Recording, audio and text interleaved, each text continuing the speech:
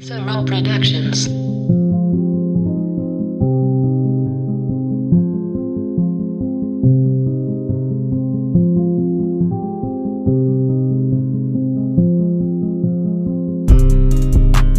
What's poppin', y'all? It's your boy Blanco. Welcome to episode 22 of No Longer Them, the podcast. Feels good to be back on the mic.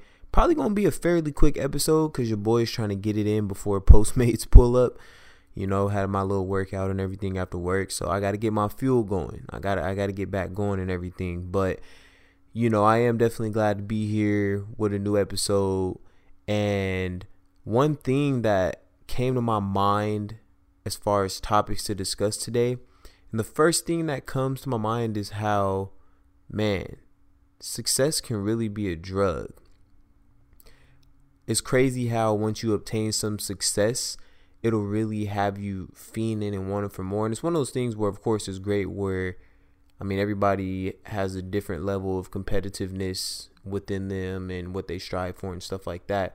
But in particular, in the recent couple of days, recent weeks, really kind of since the, off season leading up to this season and even last year when he joined OKC and then to go to Houston, I'm talking about my guy, Carmelo Anthony. And one of the things, another player that I thought of when thinking about Carmelo was Allen Iverson. And of course, as we all know, these are two former teammates who played with each other back when they were both on Denver Nuggets. It was a very, very fun time. But I was just thinking how, and I didn't want to call it like the Allen Iverson effect because I feel like there's so many players who are in this position as far as probably experienced this at one point in their career. But as far as just in recent seasons or recent players, probably some that we can think of. But I was thinking about how it's crazy how you can obtain so much success and, when it's your time to kind of take the step back or somebody else kind of takes over, how much past success and just the confidence you've built up over time and the characteristics and stuff like that play a part in a player like Carmelo not wanting to come off the bench, right? And I mean, I think over time, as we saw him come off the bench with Houston a few times after I think he started a couple games, kind of didn't work out. Overall, it didn't work out. But I kind of just was thinking back to how AI, when he was kind of, making his comeback or transitioning toward the end of his career, being with Detroit and Memphis. And I think even he had that little short stint or something with Philly. But my guy wasn't trying to come off the bench. He's like, man, I know what I'm capable of. Like, I am a starter. And I respect it because, one, if you know AI, a.k.a. Bubba Chuck, then, like, he's a guy who, like they say, pound for pound, best player ever. He's a guy who wears his heart on his sleeve and everything like that. And I wasn't surprised as far as on the tail end of his career of him feeling like that. Like, man, my time ain't up until it's up when I say so. And I kind of feel like Carmelo took that same route. I feel like over the years, Carmelo's maybe become a little more vocal. And I actually just thought of this while talking right now because I think I saw it about a month or so ago when the Lakers and Rockets had gotten that little fight kind of toward the beginning of this year's NBA season. And it had me think, I saw it go viral and resurface on the Twitter, was the episode where the Nuggets and Knicks, I believe it was, they were fighting each other. And my boy Melo stole on old boy, and he really packed him out though. Like, it was damn near dead silent in the arena as everybody's tuning in, trying to see what the referees are going to call, yada, yada, yada. And my boy Melo stole on him. And it was just crazy how my boy was really kind of like, he stole on him, but he really wasn't. I don't know if he really was about that action. And I'm a big Carmelo fan, but he was low-key like scooting back. Like, he kind of ain't really stand his ground. Like, what's happening? Like, we could square off. You feel me? We could definitely square up and really catch a fade. I mean, it was an NBA game, so I doubt maybe they really was going to catch a fade or not. But it was just interesting. I don't know why I just thought about that. But, I kind of was thinking, and I mean, Allen Iverson is one of my all-time favorite players. So that's why I'm saying I don't necessarily want to call it the Iverson effect or anything like that. But it's kind of one of the more recent players, or at least more one of the situations where it might be more well known amongst others, or kind of just thinking about the last player where we kind of seen this scenario of a guy who's like, man, I still have the potential to be this great player. I'm kind of not willing to come off the bench. And it's kind of just like, damn, I'm really interested in seeing how Carmelo's career is going to end, because coming into this season, I 100% genuinely believe Carmelo still has something to offer.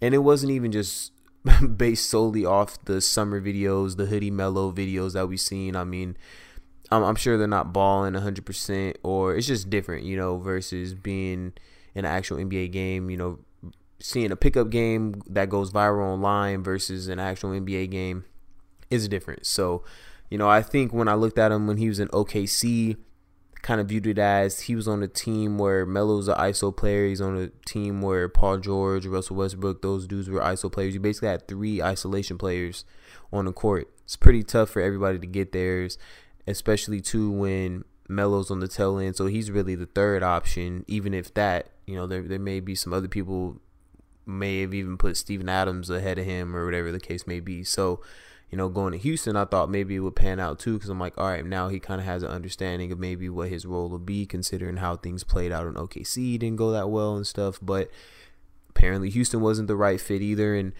I know there's a lot of rumors and speculations of like, oh, is Melo going to go to the Lakers, or where is he going to go, yada, yada, yada. So I'm really interested in seeing what happens and where he'll go.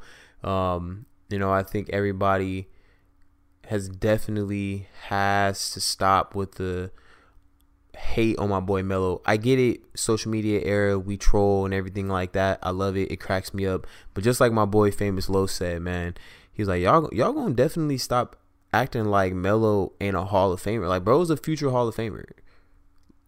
Off tops. So, and anybody who questions that, we could definitely have a conversation about that, because you're tripping if you don't think Melo is a Hall of Famer. I don't know if he's a first ballot Hall of Famer, maybe because he didn't get a ring, or at this point in his career doesn't have one. I don't know, but he's definitely a Hall of Famer in my book for sure.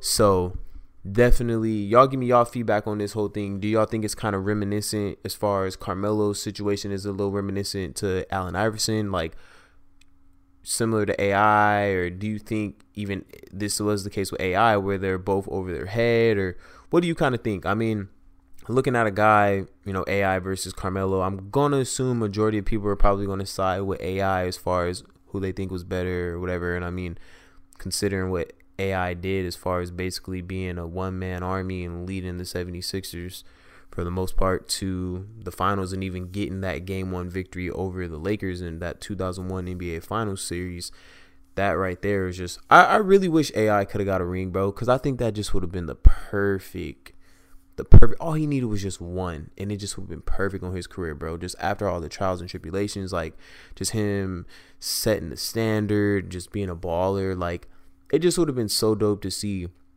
Imagine if AI would have kept playing football though, because bro was pretty raw in high school. Like, imagine if he really would have focused on football. I don't know how far he would have made it considering his size and stuff, but if he really would have focused, maybe bulked up a little bit, I guess maybe could have been a little slot dude, maybe a little scat back or something, whatever the case may have been. But it would have been super dope to just think about it, man. It's crazy when you see dudes like LeBron, who used to play receiver back in high school, and dudes are just so athletic, man. It's really amazing, and it's something that we still see to this day. But it's just kind of crazy to think when you think about these star players, you're like, damn, like what if they didn't take this route and did something else?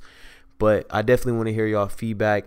I'm gonna be definitely getting back on my little sports topics as well. I know in the past that was something that with the Talk Yo Talk podcast with my boy Malik, something we used to focus on, definitely including sports every time. So, I've had all my real life topics and stuff like that, of course, with the majority of these episodes on the No Longer Then podcast, which I definitely still will include. At the end of the day, I'm going to talk about what I want to talk about. I appreciate y'all tuning in. And please give me y'all feedback on that situation as far as AI, Carmelo. Do you think it's a similar thing? Again, are they over their heads? Should they be willing? I personally hope. It's tough, man, too. Like, another question I got for y'all. Does Carmelo ring chase at this point? Like, does he just automatically join the Warriors? I mean, I doubt he's going to join the Warriors considering what kind of squad they have, and doubt the Warriors are even looking to add him. But, what playoff contender maybe does Carmelo go with in hopes of at least getting one ring? Y'all let me know. I really don't know who it could be, but I'm interested in hearing y'all feedback on who y'all think. Moving on to my next topic, one thing I guess you could consider this a serious one or not, but I was just thinking, man, how interesting it is to, like, you know how they say lust versus love? Like, lust is such a interesting thing as far as just how temptation is just so influential. And it's funny too, because I feel like, I mean, being with Mariah is my first relationship, but I've always kind of felt like, man, you know, when I get in a relationship, I'm going to be serious. Like, my heart is only going to be for her. Like, eyes only for her, yada, yada, yada. Granted, yes, my heart is only for her. Of course, I love Mariah. I love my relationship, everything like that. But I feel like I remember in the past feeling like, man, like, I can't look at no other girls. Like, I got to chill. And that was never the case with Mariah, like, pushing a line or pushing the issue and being like, hey, you better not do this, you better not do that, yada, yada. But it was just me for myself feeling like, man, I want to be this such a great boyfriend that, like, I don't care what these other girls is looking like, yada, yada, yada. And I'm a big believer in, like my boy Cole said, like, right, it's always going to be a chick that's better than yours. There's always going to be some shoes. There's always going to be a fit that's fresher, better looking than yours, whatever the case may be. Like, that's life. And that's why I always try to remind myself, you know, things could be worse in life. I'm grateful for what I do have. But it just is a reminder, because I look back at it and I'm like, man, like, it's just a learning lesson as far as understanding that temptation is just a normal thing. And, you know, one thing that I'm really grateful for, and this has definitely been the help of someone like Mariah and just me kind of learning more about myself and stuff, but just how important it is to normalize the adversity or kind of the uncertainty that we go through in life, and really reminding ourselves, like, man, at the end of the day, we're just human. And I think that was something that, after being in a relationship for a while, I kind of had to pick up on and realizing, like, temptation is a thing. Definitely how you act on that temptation, as far as that's what's most important. You know, are you out here in other girls' DMs or trying to yab at them or whatever the case may be? I don't know. That's really up to, you know, that kind of person. So yeah, I think ultimately temptation is what it is. Like, you're going to think other people are attractive. You're going to think they're cute, whatever it may be. But ultimately, I think it's how you act on that temptation or that lust, whatever you want to call it, and go from there. That's ultimately, you know, going to decide how much of an impact it has on your life or your situation or whatever. But yeah, y'all give me your thoughts on temptation. Do you kind of feel like when someone's in a relationship or with their partner, should they only have eyes for them, or try to block out any other kind of temptations, or, you know, seeing that somebody's cute, whatever? What do y'all think? Or do you think, again, like I said, the importance of normalizing it and just being like, hey, we're human, it happens, it is what it is? I definitely love getting y'all feedback, because it goes a long way, because there's so many things. I don't know everything, of course, and there's so many opinions and perspectives and viewpoints that I'm sure I miss out on, or something that, as I'm speaking and y'all are tuning in and listening, maybe something that you kind of pick up on, and you're like, you know what, this is my view on it, this is what I think, or maybe Sean should have touched on this or thought about this. So y'all let me know. I look forward to getting all y'all feedback. Episode 22, No Longer Them, the podcast. It's your boy Blanco. I appreciate y'all tuning in. We out of here, baby. One love.